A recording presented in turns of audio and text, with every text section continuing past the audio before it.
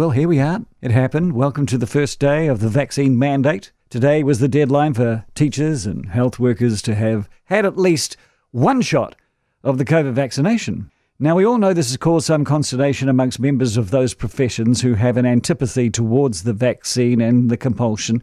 Yes, also those people who just don't like government compulsion. In fact, there has been a cacophony of calls suggesting that this is an issue that is splitting the nation like never before. We've never been so divided. Headlines and commentators and talkback callers all making this claim that this has been the most divisive issue in our history. But is it really? Is it really? Were you around in 1981?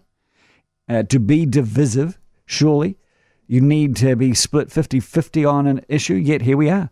Isn't the proof already in the shoulder? In vaccinations, we are already pushing 80% double vaccinated. That's people who don't have to worry about the mandate except for political reasons.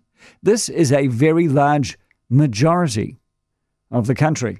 What we have is a very loud minority who I'm prepared to respect, a very loud minority who are prepared to say anything, a very loud minority who are prepared to shout division at the top of their lungs. So it's interesting to see how many of our politicians are pro-vaccination, but still anti-mandates. Even the Prime Minister at first was reticent. Today, David Seymour, pro-vaccination, called the mandates divisive and mean-spirited, even though, as the personal choice party, he should also be supporting the businesses who are making their choice to employ who they want with their own mandates. It's important to realise that these mandates proposed by the government are mostly for their own employees, the doctors and the nurses and the teachers and the firefighters. It's 40% of the population. But it should also be noted that private companies are doing the exact same thing. Whether it's Spark or The Warehouse or Air New Zealand, even my very own company. I'm not going to tell you what they've suggested, but basically if you're non-vaxxed, you ain't going to be in this room with me doing a radio show. And if you are a non-vax member of staff in my company, there'll be negotiations to figure out how you can keep doing your job without coming into the building.